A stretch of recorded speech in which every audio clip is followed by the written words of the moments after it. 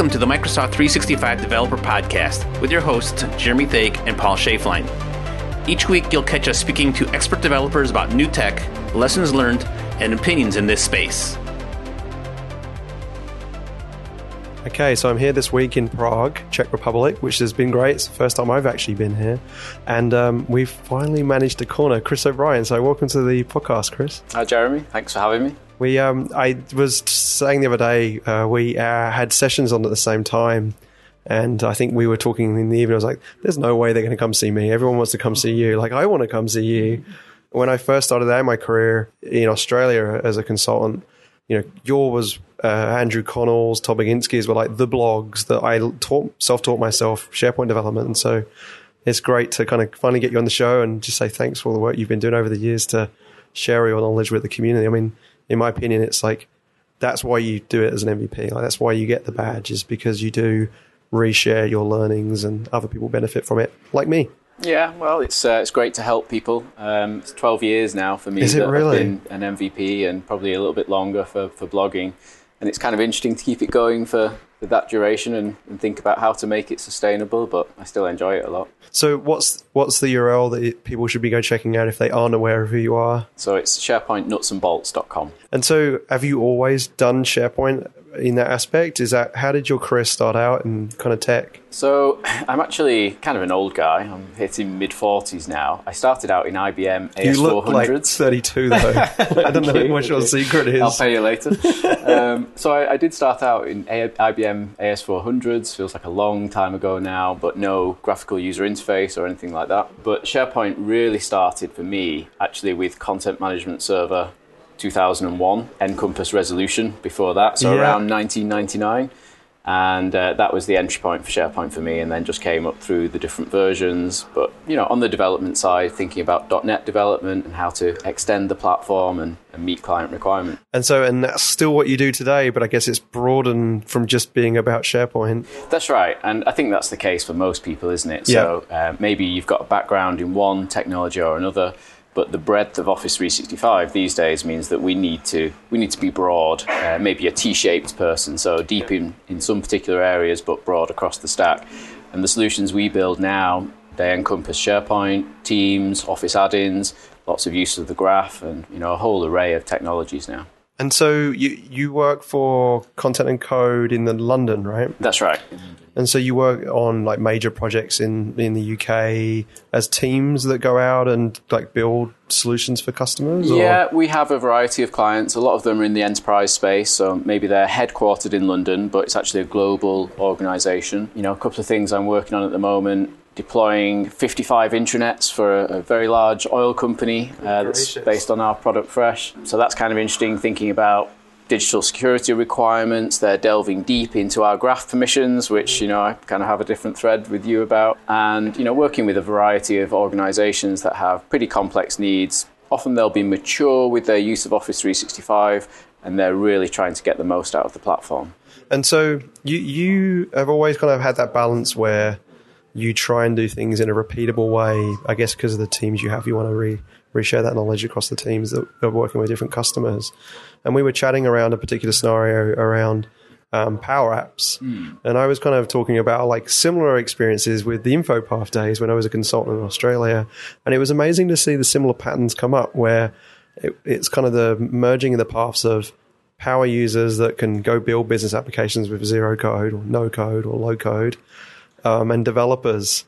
And kind of that handoff period where it's like, well, I've got this really amazing business application in Power Apps, but now I need someone to help me with the whole notion of how do I put V2 of this thing out without breaking production? That's right. And so I guess Power Apps in some ways is the latest incarnation of this. But, more broadly, it's been interesting to me, the last 2 or 3 years where I've watched my development team adapt to the Power Platform. These are guys that pride themselves in elegant code and using the latest React hooks techniques and so on. But ultimately, the Power Platform has found its way into our toolbox because there's some scenarios that with the best coding ability and customization ability in the world, you'll never develop, for example, a mobile app that captures images from the camera, uploads them to SharePoint, does some other processing, and is great that you can push it out to a 5,000 strong mobile workforce.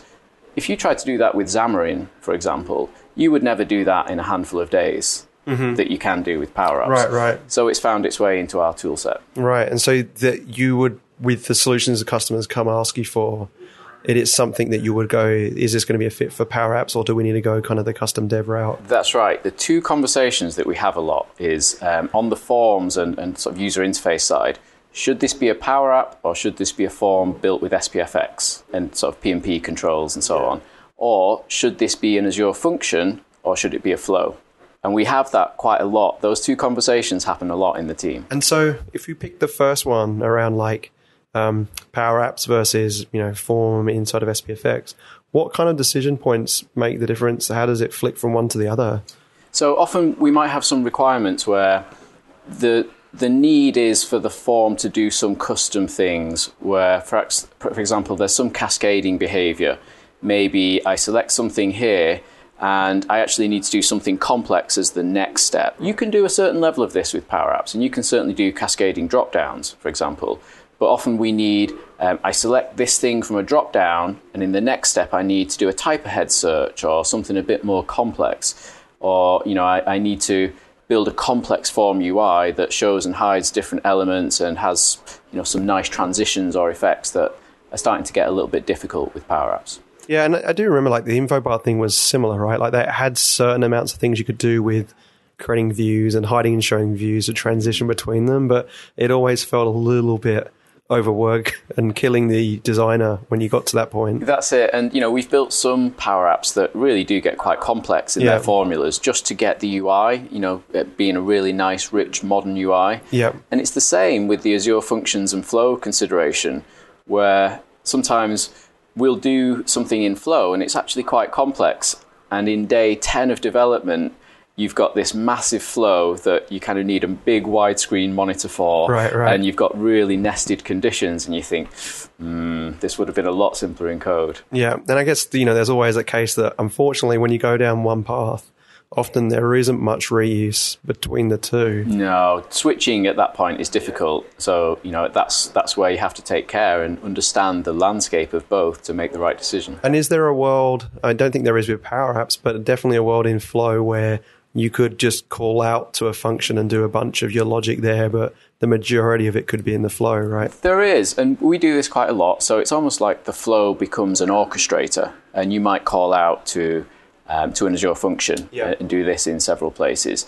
The challenge with this now is licensing, because to do that, you need to use the HTTP action, which is now a premium action. So that's curtailed our use of this pattern a little bit, and we now just have to be a bit sensitive to, what is this going into? What licensing requirements do we have? And then you start to get into understanding how the flow is triggered, whether it's by many users or just a new item in SharePoint, and they have different licensing requirements. Right. And I get that's a similar scenario for if you call a Microsoft graph using the HTTP action, is that? Or activities? Right? HTTP action, yeah. You've got the HTTP and HTTP with AD. Yeah, and just for people listening, because I do get that we've had this question this week actually, the way that it works right now is obviously you can call the graph with the HTTP action and do anything on the graph, but there are particular actions for things like calendar and files.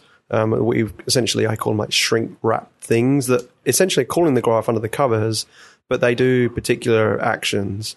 There are discussions with various different teams that don't have those shrink-wrapped actions right now, which don't have that requirement of the licensing, that we're trying to work out how we can go away and get the teams to go build those, because that would then allow you to do that without necessarily requiring that the license, which we know is quite prohibitive. That's right, because ultimately we need to call almost anything in the graph, to do it, we're still within the confines of Office 365, really. Mm-hmm. We're not reaching out to Azure or some other premium data source. So, we need the ability to be able to call just about any endpoint on the graph from the Power Platform, but not hit licensing. Yeah. And then I think the other thing that Daryl is working on right now, actually, in our team, is the notion of right now Power Apps supports Open API version 2. It doesn't support v3. And our Graph API spec doesn't currently have in it the permissions required for each operation. So once those two things are done, Potentially the Power Apps team, the Flow team can go away, connect to our OpenAPI 33 definition with the permissions, and it'll automatically be able to use the wizard to say, you want to call me/messages, you're going to need mail.read, and inside of the application, do that consent and have it all working. Right, that would be very nice. And so that's going to help with the experience that we don't have right now in Power Apps and Flow. So it's just a little bit of an update. We call them big rocks or themes internally, and that's Daryl's big rock starting. Well, he started it already, but we're trying to get it complete by June. Yeah, hurry up, Daryl. Yeah. He doesn't listen here, I'm pretty sure, so we can just blame it all on him. But it's been interesting to see how much demand there has been around that. It's definitely market-wise, it's showing that they're viable solutions with Power Apps. Yeah, I mean, growth is rocketing, isn't it? If you tune into the stats, you see that it's increased maybe 4 times in the last 2 years. Mm-hmm. So its growth has quadrupled. And I think it will continue. Clearly, Power Platform is our modern way of building no-code and low-code solutions. And having been around the Microsoft stack for the last 10 or 15 years, I think this one is going to stick. Yeah. Yeah, and it is interesting internally because they are not in the M365 org. It's not in the Office org. This is being done from the kind of the Azure division underneath James Phillips. And, it's driving a lot of usage of Azure services like Azure Functions because a lot of these Power Apps are calling it in the background. But, our team see a lot of usage on the graph for it too. And so it's exciting to see like they really are doubling down and investing in this stuff. And it got a lot of coverage in the Ignite keynote. Charles is up there on stage doing the demos, who's the CVP, I think, of the whole thing. Yeah, and lots of cases now, like Power Apps being able to slot into Teams easily. Mm-hmm. So I think that will boost growth as well. Yeah. But when I think about our client base, there's more and more uptake of Power Apps and the Power Platform in general. And our projects, either we are being asked to help build a certain Power App, or sometimes the client organization, they've started something and they maybe run into some trouble and they want some assistance with it. Or in some other cases, they've got some reasonably broad usage and they've got a community of makers, but they perhaps need to take things to a greater maturity level and need to understand more about how things are being used. Yeah, and there was a customer story you were sharing, I think, over a few drinks that we may have been having after the conference the other day, with a particular customer where they kind of hit that boundary of like, users are actively using this, but, we're getting to this point of maturity where how do we put out that next version? Can you talk a little bit about that scenario? Yeah, so this is one of the clients I'm working with at the moment. I've been there sort of a day a week for quite a few months now. They're a really interesting company. It's a very high-tech company. They are a supercar company, amongst other things. And they have quite interesting usage of the Power Platform. So they've got a community of makers. They don't act as much of a community yet, and they don't really know each other, but they are building Power Apps, to a certain extent, Power Automate stuff right now. So we came in because IT became aware that maybe the organization was heading towards tricky ground. So they knew that some critical apps were being built with the Power Platform, but they had no real awareness. So we came in and we started to look at the problem, and we realized that we need some way of IT discovering these apps and understanding their criticality level, what they connect to, maybe what service accounts they use, what level of risk they might pose just in terms of IT operations, who the owners are, and so on. Mm-hmm. And there's a couple of ways that you can address this. So there are connectors in the sort of Power Platform admin capability that help you understand what Power Apps are in your environment and what Power Automate flows are there too. And there's a thing that's open source called the Power Apps Center of Excellence kit. Now, this is a useful thing because it uses those connectors and it pulls the data into Power BI. All right, so you can get dashboards. Exactly. You start to get some nice dashboards. So one of the things that we did is we wanted to implement the Power Apps Center of Excellence kit. We found that we needed to tweak it in a couple of places. So out of the box, it's a great open source solution, but it might not be a turnkey thing that can solve all of your problems. We wanted to change it so that instead of storing data in CDS, we store it in SharePoint lists. The challenge is, for every user that you want to, it comes with a form where the maker can supply some details about their app to IT, but that's based in CDS, and now all of your makers need a license just to use that form, and we didn't want that. So we re-engineered it a little bit, and we tweaked the way it connects to the Office 365 audit logs, and we've essentially got our own fork of it. But it's a great baseline, and we've now got a really good dashboard of Power Platform usage within the organization, and lots of our clients are interested in this. So when we showed the supercar company, we sort of stood up the dashboard, we did our tweaks, we did the implementation work, and the first meeting where we showed them, the dashboard shows things like, so you have something like, I think, 150 Power Apps in the organization, over 450 flows, and you've got 38 new Power Apps this month. Wow. And 72 new flows. And we showed them, and they were like, holy cow. Yeah. This is fascinating. And was there a good distribution of people authoring these things? So it's centralized in a small number of makers, we found. So we've got some makers that have created 10 plus Power Apps. Yeah. But we can see from the launches that some of these Power Apps are really critical. And, we did some digging. We presented the dashboard, and that's a really fascinating story, and it's gone up the IT leadership, and everybody's now understanding what is happening in the environment more. But then, as part of our work, we wanted to do some other things too. So we created a Yammer community to bring these guys together to actually start talking to each other. Interesting. And sharing best practices. And we created a Power Apps knowledge center that's got loads of information about good practices and what we need Power Apps makers to do to operate successfully in this organization. And we publish lots of policies. And, to a certain extent, we worked out what those policies should be, but we think they're sensible. And so now we've got a community that's functioning a little bit better. And we started to use our data a little bit more to discover some of the critical Power Apps that are in use in the organization. Right. And, here's where it gets interesting in some ways.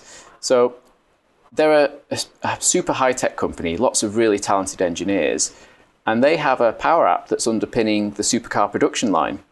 Wow. And one of the makers, he's done a great job producing a really nice Power App. It's got quite a lot of screens in, and it connects to a bunch of different data sources, but predominantly using SharePoint.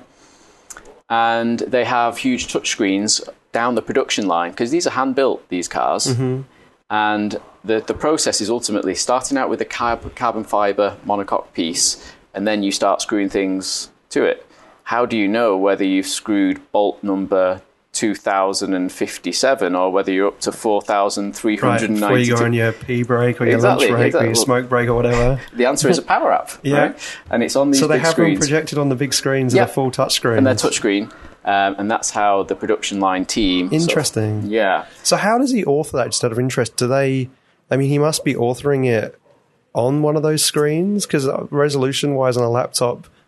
Well, no, Power Apps generally does a good job of scaling, so you have to choose between phone and tablet layout. And in this case, it would be tablet. Mm-hmm. That's the one that would make the most sense. But, we started to work with these critical app makers, because one of the things that you do encounter with the Power Platform is that it's great to get started, and it's great to build a quite powerful app that can become really critical to the organization quite quickly. Yeah, no joke. But maybe, things haven't followed the same ALM process that might have happened with traditional code. Right, where you're checking in code, putting it through a build server and releasing it to very different environments. Right. So, as part of our work, what we've helped these critical makers get to is a point where they've got more maturity, and everybody has a test instance of their app that's in a different environment. And sometimes it's a different Office 365 tenancy, but we've done work to perhaps pick up the 50 SharePoint lists that are supporting this Power App and the 20 flows,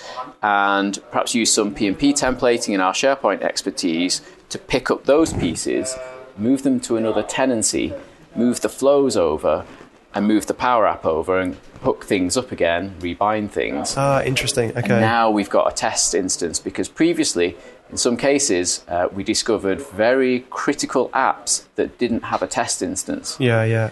And that's that. And they're changing the touchscreen data collection, which means it impacts the schema of the SharePoint list. And that's right. Yeah. So there wasn't necessarily the right level of control and governance. And speaking to a couple of the makers there, they did run into trouble where perhaps they had an impact on the production line just from publishing a bad version of the Power App accidentally, and then it needing some time to get to the bottom of the problem. Right, because the dependencies in SharePoint may not be updated with the new column types and different things. Yeah, there's quite a few moving parts. And when you don't have dev, test, UAT and production, the chances of an accident happening are higher. Yeah. Actually, it's interesting because obviously there's a lot of partners here in the Expo Hall where they do like those administration, content management, compare two site collections and move changes between them. That's going to become kind of critical to a maker in the future, I would imagine. Yeah, that's right. But, I don't see any tool out there that does a good job across, say, SharePoint list schema, 20 flows, and a Power App. Right. There's no holistic way of doing that, really. Yeah. So, certainly the Power Apps COE kit and the work that we've done, it helps you get great visibility into these apps. And but it's not going to make it super easy for a maker. That's right. You still need some expertise, really, of the moving parts to be able to put this kind of well-governed multi-environment system in place. And I can imagine some of these forms end up having 50 or so, they're clapping for us already, 50 or so SharePoint lists tagged into them in some cases, right? Yeah, and there might be 30 screens in the app and lots of different controls, a bunch of things happening in terms of offline processes. So, it's important for organizations to get a handle on this stuff and just understanding, what are my top 5 Power Apps in terms of usage? And what data sources do they connect to? Is it just SharePoint, or do they connect to SAP and Workday, or something else that's outside of Office 365? And if so, what accounts are being used? This is really important stuff to get a handle on. Right. And I think right now, lots of organizations aren't necessarily in a good place, and there's quite a lot of interest in this. Yeah, and it's almost like the different makers almost become shadow IT in a way, right? That's it, yeah. And, without taking steps to understand what's out there, IT are somewhat blind to this. And we find that there's an expectation from the user community that, well, hey, I've been using this app for 3 months, and when I call IT to raise a ticket about it... they don't know anything about it. Yeah, IT don't know anything about it, but the user has this expectation that I'm going to get standard level support for it. And so, in terms of versioning a Power App, it's been a while since I've looked at it. What is there a file? InfoPath, it was like an XSN file, and you could... Essentially, that was a zip file you could extract and look at all the components, and then there were all XML files that you could, and XSLT files that you could diff to see what's changed.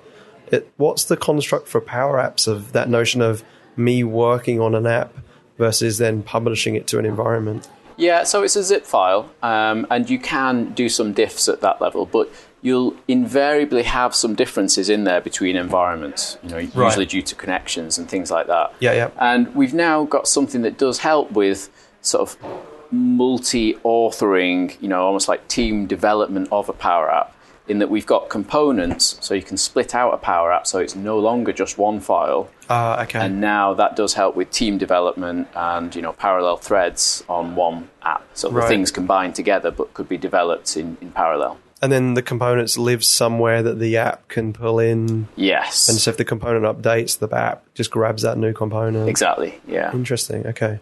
And so with your teams, I know some of the guys that work for you and they're extremely pro-dev. They're code. They write lots of code. How have you found that transition of, things that would have traditionally been code versus mouse clicking and dragging components onto a dashboard, I guess? Yeah, so I would say initially there was some resistance in some parts of the team to sort of taking on the Power Platform because, these guys like to code and they like to solve problems and build things. But ultimately, some of the use cases just mean that you can build something effective so much quicker. Yeah. And so, that resistance couldn't last longer. I still joke that I can tell if somebody's building a Power App or a Flow because there's more swearing than usual that comes from that desk. It's a good indication. Yeah.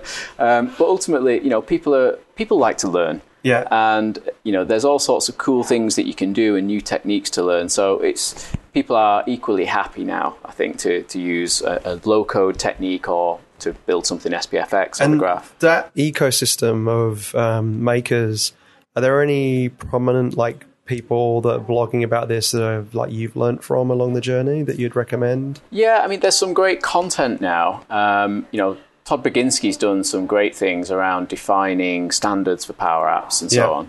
And there is a whole community of makers that, on Twitter, there's a hashtag for Power Addict, and there's some great stuff that comes out of those guys. Right. So, I think things are now in quite a mature place with the Power Platform in terms of guidance that's out there.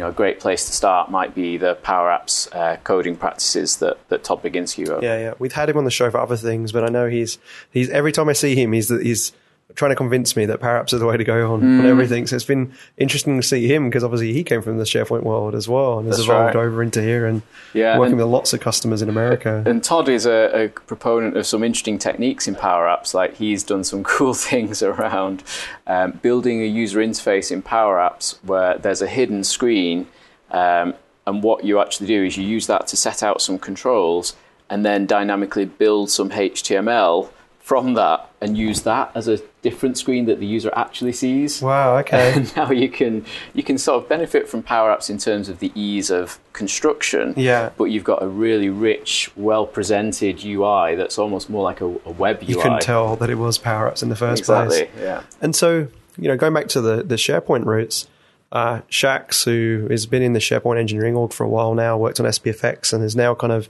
driving a lot of the SharePoint Plus Power Apps scenarios. How have you seen that in your customer base? What kind of scenarios do you see that being lit up on top of kind of document libraries and custom lists? Yeah, so we have quite a few scenarios where the right thing to do is to customize the list or library form with Power Apps, to provide a better interface onto the new or edit form in SharePoint. Oh, okay. Yeah. We do quite a lot of that, and that's a core use case for Power Apps. There's some nice stuff coming in that you will get some additional ability just in plain SharePoint where I can reorder lists and produce some kind of rich formatting that happens on the new or edit screen without needing to go to Power Apps. And that's useful too. So it's like many things. There's a spectrum of different approaches and you need to establish which is right for you. As an example, if you've got a Power App with SharePoint combination, you could customize the list form with Power Apps, and that's your UI. Or you could build a separate standalone Power App, a Canvas Power App, that talks to that same SharePoint list. Both of those are equally valid options. Right, which would mean you could have a mobile story for a list that's tracking incidents or something like that. Yeah, and in some cases, we've sort of got both on the same SharePoint list or library. So one might be used for the desktop view, but the Canvas Power App is used on the mobile experience. And how does that work for a maker in terms of, is it as I'm building the form, if I've got that form list connected to a SharePoint list, as I create new form input, whether it's a drop down or a text box or whatever, is that automatically going creating those columns in the SharePoint list it's mapped to? What's that flow look like? So typically you'll need to add to the list itself first. Okay. But then the control is available to you. It's almost like there's some binding between the Power App and the SharePoint list. Right. And there's an area in Power Apps when you're doing the creation that there's a card that gets created for you that's basically got every field in the SharePoint list that you select. Yeah, okay. So you have control, and you can then move things around and build the form experience that you want. And then the other thing, again, it's been a long time, there was a web version of it and there was a downloadable app, a little bit like Power BI. What's the story there? Where do the guys and girls work on that? So things have centralized on the web version these days. And I think that's, typical scenario where Microsoft can iterate on that more quickly. Yeah. And they can bring new capabilities to the toolbox or the maker capability that they couldn't easily do or couldn't do as fast to the because desktop they can version. control the deployments and the versioning a lot easier exactly. than people like me who've probably got Power Apps, the original thing, running on a desktop machine still. V1.12. Likely not going to work on any Power Apps that are out there in the market now. But there's all sorts of things that come with Power Apps, like the maker really needs to republish regularly because the action of doing that does some updates in the back end of Power Apps to take account for new things in the Power Apps service. So they won't benefit from them unless they do push. That's right. So as we surface our governance solution, every maker gets a form that they need to fill out to supply the details of their app to IT, as in the details that we've not been able to gather through the back end. We can gather the connectors, the service accounts, right? But who the owner is, and we often want more details. And we also want things like a mitigation plan. What happens around your app if there's a problem? Who do we contact? Is it escalation? And assuming the whole app just cannot be used, what is the fallback plan? And where does IT in that scenario for this customer, can they have access to all of the Power Apps to go edit them? Or is it kind of like, it's on my laptop and that just got stolen? How does that work? I mean, the Power App itself is always stored in the service, in the cloud. So, if you have maker rights to it, then you can edit it. Right. But all these Power Platform solutions and low-code solutions, it becomes an IT strategy question of who should deal with that problem. And who the accountability lies with. Right. So in this case, the organization has decided that accountability really lies with the maker. But that's why, we still need them to supply a mitigation plan, lots of details about the justification for their app, the criticality of it, perhaps just some paragraph description of its purpose and the main screens, so that IT have that awareness, but they're not guaranteeing SLA level support. Right. It's kind of clever you do the Yammer community too, because it gets them a good, easy way to communicate with them all up, right? That's right. And, what we do is we send some emails to the overall community of makers. Our data identifies them. But we now can sort of send an email to them easily. Yeah, that's really smart. And, we're trying to bring the thing together and generally just apply some governance and get things to a more mature state. And on those Power BI charts, can you see like the MAU of everything to see how many users are touching that? And so we see how many launches, and this is being pulled through the Office 365 audit logs.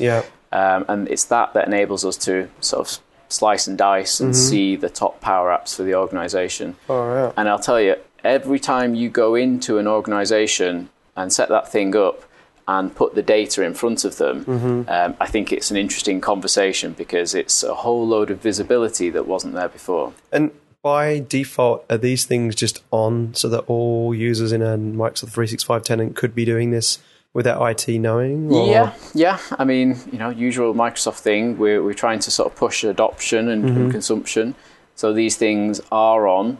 In some cases, a specific Power Apps or Power Platform license might be needed depending on what kind of apps are being built and what they connect to. So if you're calling HTTP actions, you're going to need that license for your user. Yeah, exactly. But, it's quite easy to build an application that becomes really ultra critical for a division or a department that is still just within the Office 365 space and doesn't require a Power Apps license. Yeah, we built a lead generator actually when I was at Hypervish using a Power App. And it was just capturing all the leads as we were having discussions at our booth into a SharePoint list. And then after the fact, we went through that SharePoint list and had columns for, we followed up with those people and that kind of thing. So it's incredible what you can do very quickly with that. If you said, pull one of our engineers off of that, the actual product to go build that, it's going to take a long time, whereas it's literally an hour end to end to get that thing live. Well, that's right. That's why growth is rocketing. And I think the Power Platform does have a rich future. Even though I come from the development background, I'm a strong believer in it. And I think, as long as Microsoft make the right decisions in terms of licensing and the general landscape of it, it will continue to grow, and it'll be even bigger now in 3 years than it is now. That's awesome. Well, look, I really appreciate you taking time. I know you've got a session this afternoon. It's great to see you. And again, thank you so much for the work you do in the community. It's just really helped me in my career personally. And I know it's definitely helped lots of other people as well. So definitely a true MVP out there in the SharePoint and Power App space now, it sounds. That's right. Well, thanks, mate. It was good to talk to you. And tell me, did you get a ride in the supercar? So that's actually not as easy to engineer as you might imagine. So you walk past them every day, and essentially you walk past like 50 million pounds worth of cars every day when you're on site there. And just around the streets, there's lots of them being test driven and so on. But they've got a workforce of 3,000 or 4,000 people, and getting a ride in a car isn't the simplest. Bringing me distracted to that side for sure. Yeah, it's cool. A special place.